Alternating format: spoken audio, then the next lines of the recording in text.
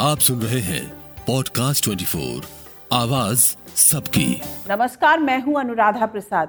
पिछले 3 दशकों से भारत की राजनीति को 2 मुद्दों ने सबसे ज्यादा प्रभावित किया। पहला मंडल और दूसरा कमंडल। मंडल यानी आरक्षण और कमंडल यानी हिंदुत्व। ये दोनों मुद्दे ऐसे हैं जो देश की बड़ी आबादी को किसी न किसी रूप में जरूर प्रभावित करते हैं। कल के एपिसोड में मैं आपको बता चुकी हूं कि 2023 में किस तरह से आरक्षण के चुंबक से अपना वोट बैंक मजबूत करने और दूसरों को कमजोर करने की स्क्रिप्ट तैयार हो रही है। अब ये समझना भी जरूरी है कि भारत में आरक्षण की कहानी कैसे और कब शुरू हुई। आरक्षण को किसने अपने मतलब के लिए इस्तेमाल किया। भारत में अंग्रेजों ने आरक्षण का बीज किस सोच के साथ बोया। संविधान सभा में आरक्षण पर किस तरह के सुर निकले और आज़ादी के बाद नेताओं ने आरक्षण को पॉलिटिकल पावर हासिल करने के लिए किस तरह से इस्तेमाल किया। ऐसे सभी सुलगते सवालों के जवाब जानने की कोशिश करेंगे अपने खास कार्यक्रम आरक्षण कल और आज में।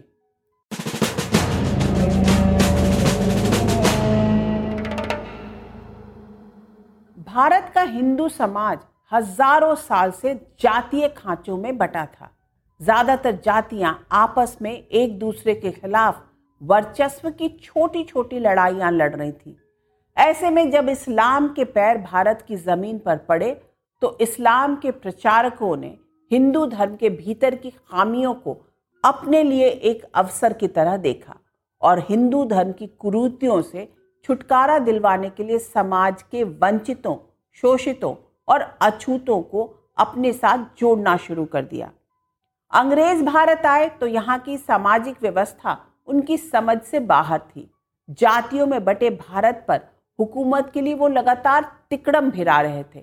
साल 1872 में ब्रिटिश इंडिया में जनगणना का काम शुरू हुआ, जिसमें अहम किरदार निभा रहे थे हेनरी वॉटरफील्ड। उन्हें लगा कि भारत की जातियों को 4 खांचों में बांटना बेहतर होगा: ब्राह्मण, क्षत्रिय, वैश्य और शूद्र। अंग्रेजों ने वॉटरफील्ड की कास्ट थियोरी का जोर शोर से प्रचार शुरू किया। अंग्रेज हिंदुस्तान में एक ऐसा फिरका तैयार करना चाहते थे जो उनकी जुबान समझ सके और बोल सके। हिंदुस्तान पर ब्रिटानिया हुकूमत की जड़ें मजबूत करने में अहम किरदार निभा सके। ब्राह्मणों को श्रेष्ठ और शूद्रों को अछूत के तौर पर जोर शोर से प्रचारित किया जाने लगा। इससे ब्राह्मणों का एक वर्ग तेजी से अंग्रेजी लिखने और बोलने लगा।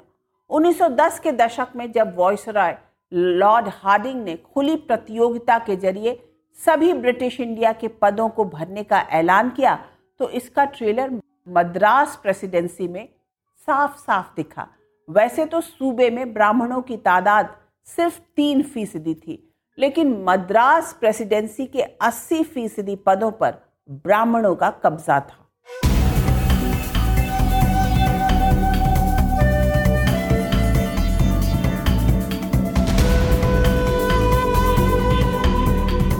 बात करीब 150 साल पुरानी है। ब्रिटिश इंडिया में नौकरी से लेकर शिक्षा संस्थानों तक में ब्राह्मणों का वर्चस्व साफ साफ दिख रहा था। ऐसे में दक्षिण भारत में गैर ब्राह्मणों ने आवाज बुलंद करना शुरू किया। ऐसे में साल 1874 में ब्रिटिश शासित मद्रास और देसी रियासत मैसूर में गैर ब्राह्मणों को प्रतिनिधित्व देने के लिए आरक्षण की शुरुआत हुई। कुछ साल बाद ही मैसूर रियासत ने पुलिस महकमे में भी आरक्षण लागू कर दिया। 1902 में बॉम्बे प्रेसिडेंसी का हिस्सा रहे महाराजा कोल्हापुर ने भी अपनी रियासत में सरकारी नौकरियों में 50% जगह रिजर्व कर दिया। हर तरह की कोशिशों के बाद भी नौकरियों में ब्राह्मणों का वर्चस्व बना रहा। दूसरी ओर तमिल समाज में ब्राह्मण दबदबे के खिलाफ असंतोष के गर्भ से जस्टिस पार्टी का जन्म हुआ। इस पार्टी ने कांग्रेस और ब्राह्मणों के वर्चस्व को मद्रास प्रेसिडेंसी में कड़ी चुनौती दी। गैर ब्राह्मणों के लिए वैसे ही सांप्रदायिक प्रतिनिधित्व की मांग की जैसा मुसलमानों को मिल रहा था। जो आरक्षण की शुरुआत है, मुझे लगता है कि वो सबसे पहले अंग्रेजों ने नहीं बल्कि भारत के ही एक रियासत के महाराजा जो कि साहू जी महाराज थे, उन्होंने 1902 में शुरुआत की थी, जिसमें उन्होंने नॉन ब्राह्मण्स को रिजर्वेशन देने की घोषणा की और उनको रिजर्वेशन दिया। हालांकि गवर्नमेंट ऑर्डर जो है वो मद्रास प्रेसिडेंसी वाला गवर्नमेंट ऑर्डर माना जाता है, क्योंकि उस टाइम की जस्टिस पार्टी जो थी उसने एक ऑर्डर निकाला जिसमें कि रिजर्वेशन दिया गया। लेकिन खास बात उसमें ये है देखने वाली कि इसमें रिजर्वेशन न केवल तथाकथित जो पिछड़ी जातियां हैं उनको दिया गया, बल्कि उसमें इवन ब्राह्मण्स के लिए भी रिजर्वेशन था जो कि 16% था। जस्टिस पार्टी की मांग पर 1919 में मद्रास असेंबली में गैर ब्राह्मणों के लिए 28 सीटें रिजर्व कर दी गई। ये वहां के सामाजिक समीकरणों का ही नतीजा था कि जस्टिस पार्टी ने 1920 के चुनाव में 98 में से 63 सीटें जीत ली। ऐसे में ब्राह्मण वर्चस्व को चुनौती देने का रास्ता दूसरी जातियों के लोगों को मद्रास प्रेसिडेंसी ने दिखा दिया। एक विशेष जाति को आरक्षण तो नहीं था, लेकिन उनका वर्चस्व था, जबकि दूसरी जातियां विद्यमान थी लेकिन वो ऑलमोस्ट नगण्य थी।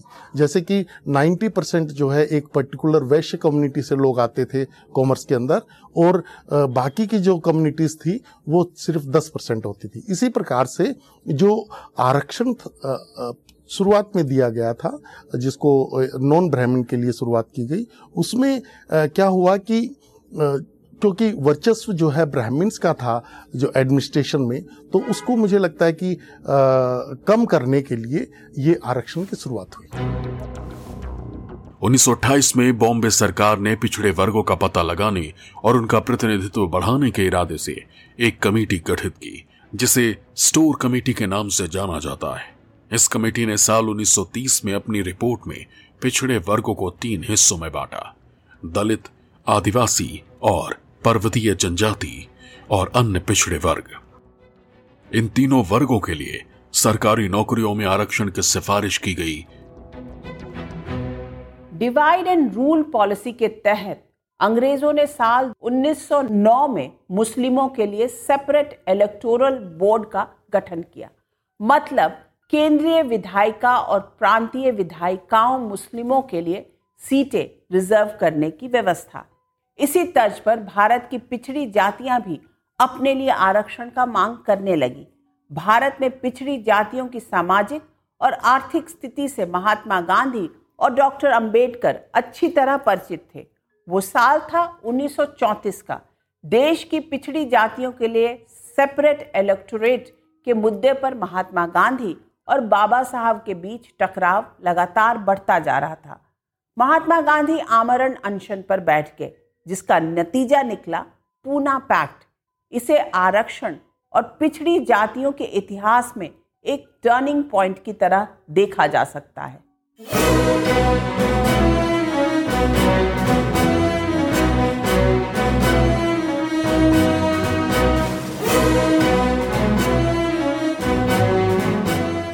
वैसे तो भारत में आबादी के अनुपात के हिसाब से पिछड़ों को प्रतिनिधित्व देने की मांग सबसे पहले ज्योतिबा फुले ने उठाई थी, वो भी साल 1858 में हंटर कमीशन के सामने।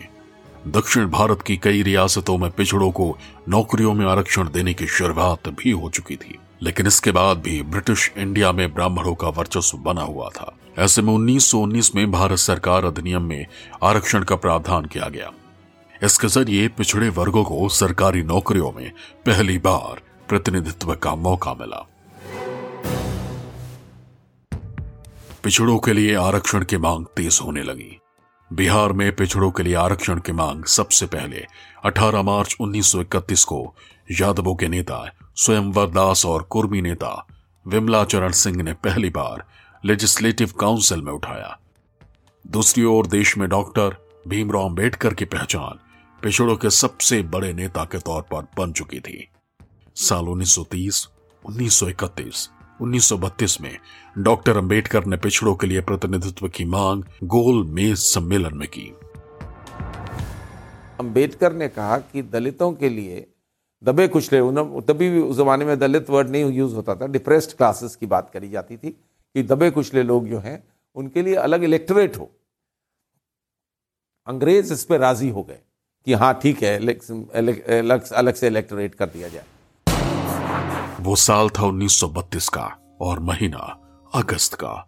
अंग्रेजों ने एक ऐसी व्यवस्था शुरू की जिसे कम्युनल अवार्ड के नाम से जाना जाता है। इससे दलितों को अलग निर्वाचन के साथ 2 वोट का अधिकार मिला।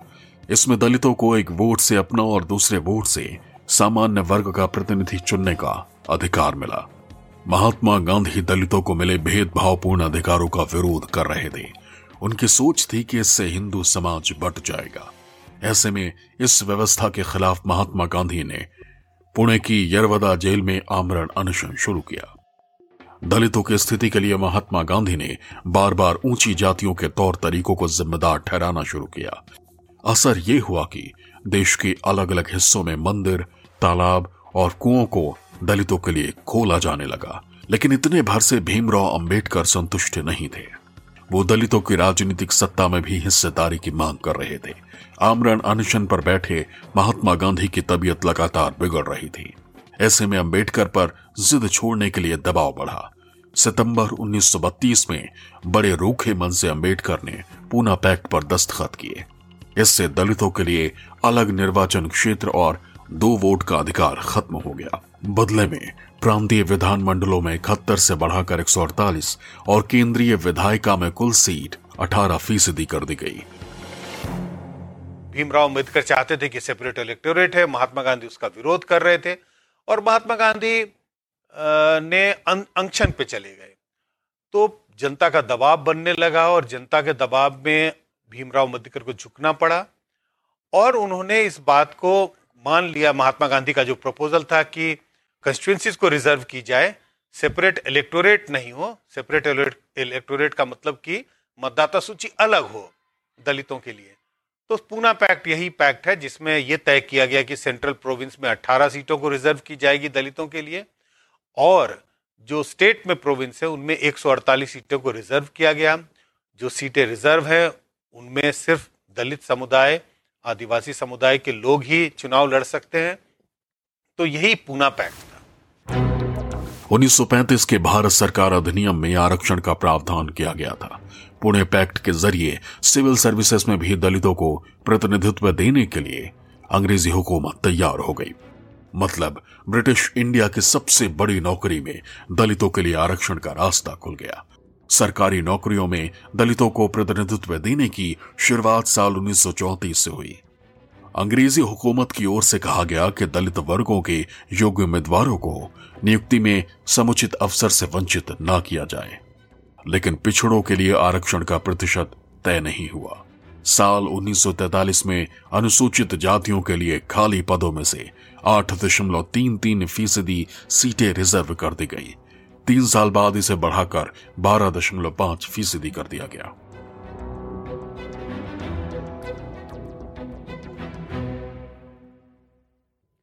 उन्नीस में भारत आजाद तो हो गया, लेकिन जातियों के चक्रव्यूह से आजादी नहीं मिली।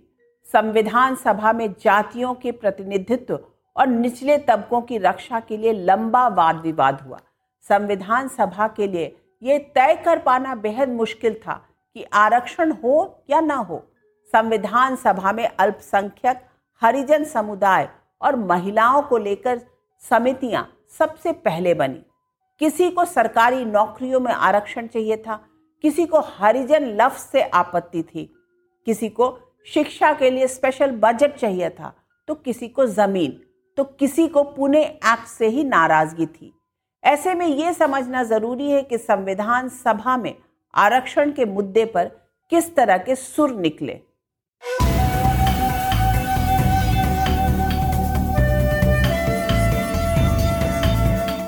जातीय आरक्षण पर संविधान सभा के भीतर जमकर बहस हुई।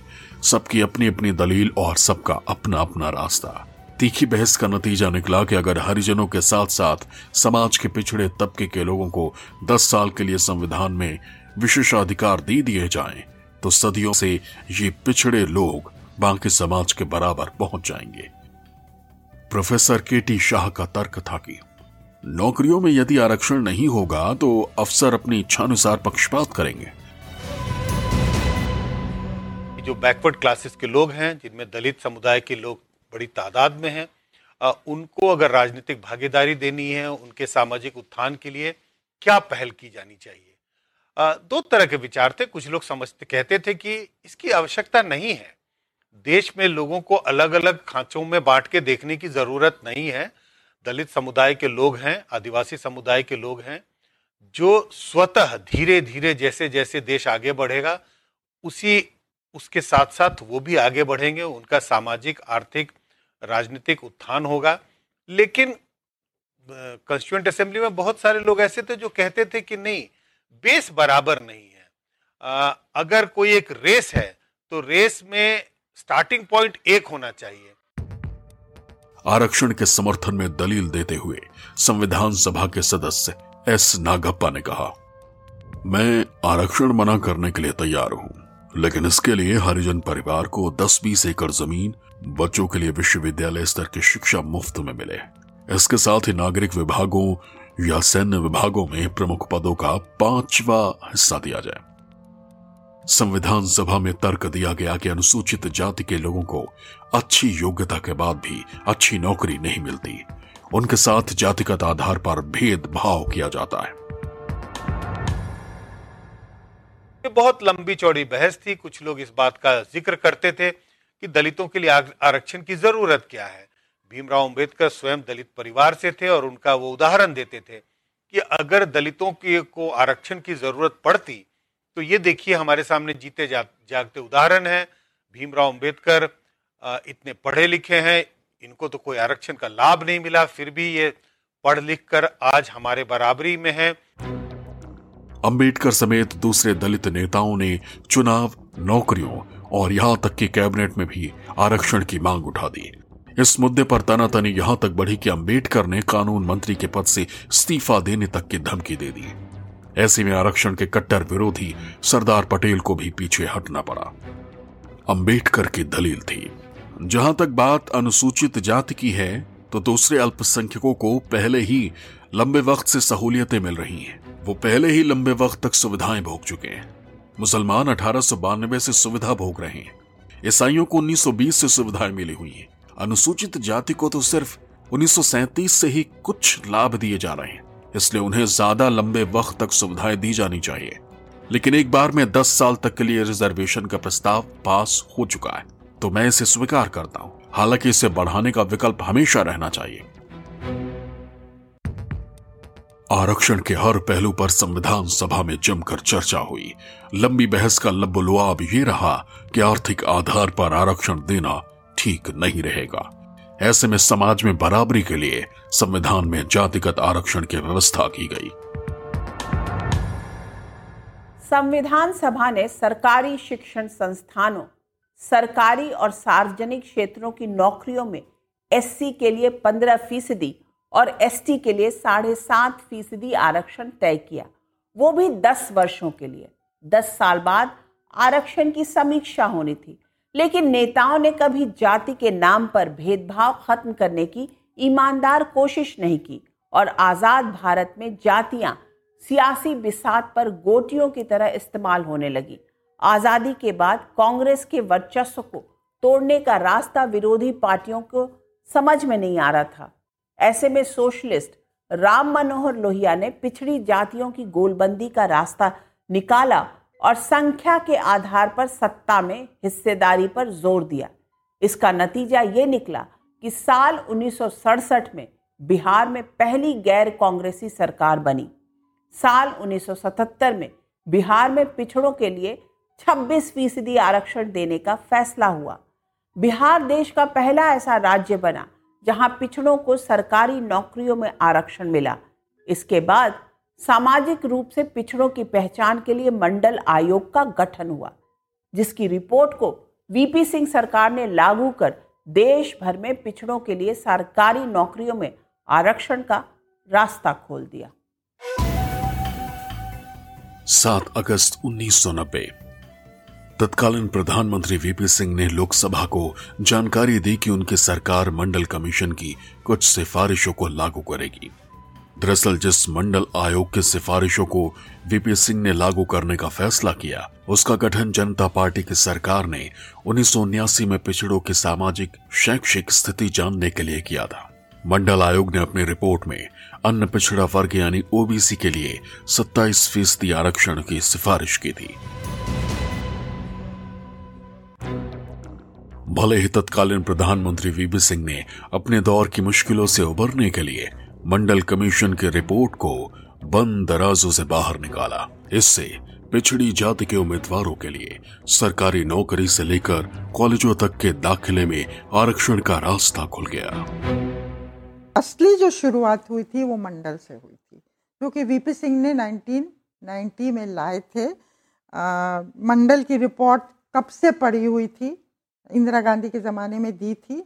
मोरारजी देसाई ने मंडल समिति का गठन किया था, क्योंकि ओबीसीज बहुत थे उस सरकार में, जनता सरकार में, तो उनके प्रेशर के अंडर पर रिपोर्ट आई और पर इंदिरा गांधी ने उसको ठंडे बस्ते में डाल दिया था।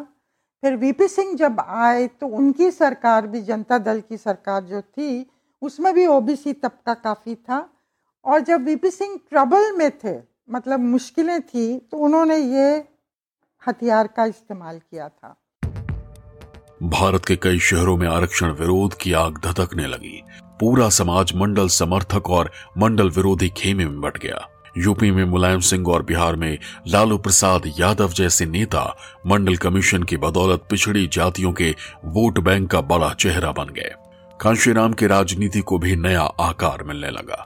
आरक्षण की हवा में भारत की राजनीति नया आकार लेने लगी। पॉलिटिक्स तो उसके बाद पूरा नया रंग ले लिया, नया मोड़ ले लिया, क्योंकि जो पिछड़ी जातियों के नेता थे वो एकदम से उभर के उन्होंने अपनी अपनी पार्टीज बनाई। जैसे मुलायम सिंह यादव और लालू प्रसाद यादव का सबसे ज्यादा नाम इसमें आता है उस दौर में, और दोनों ने अपनी अपनी पार्टीज अपने अपने प्रदेशों में बनाई। और किस तरीके से आगे हुआ ये तो हिस्ट्री, इतिहास बताता है। लेकिन उसमें विश्वनाथ प्रताप सिंह को वो बेनिफिट नहीं हुआ, लेकिन यह है कि उन्होंने एक इतिहास क्रिएट किया कि बैकवर्ड्स को 28% रिजर्वेशन दिया और ओबीसी की पूरी कैटेगरीज बनी। और लेकिन उसका बेनिफिट जो है उन पॉलिटिकल पार्टीज को, खासतौर से रीजनल पार्टीज को मिला, जिन्होंने उन जातियों को अपने साथ जोड़ करके अपनी अपनी पार्टीज बनाई और राजनीति को एक नया मोड़ दिया इस देश में। वीपी सिंह को आरक्षण का जिन बोतल से बाहर निकालने का राजनीतिक रूप से कोई फायदा नहीं मिला। 1991 में देश के प्रधानमंत्री की कुर्सी पर नरसिम्हा राव बैठे।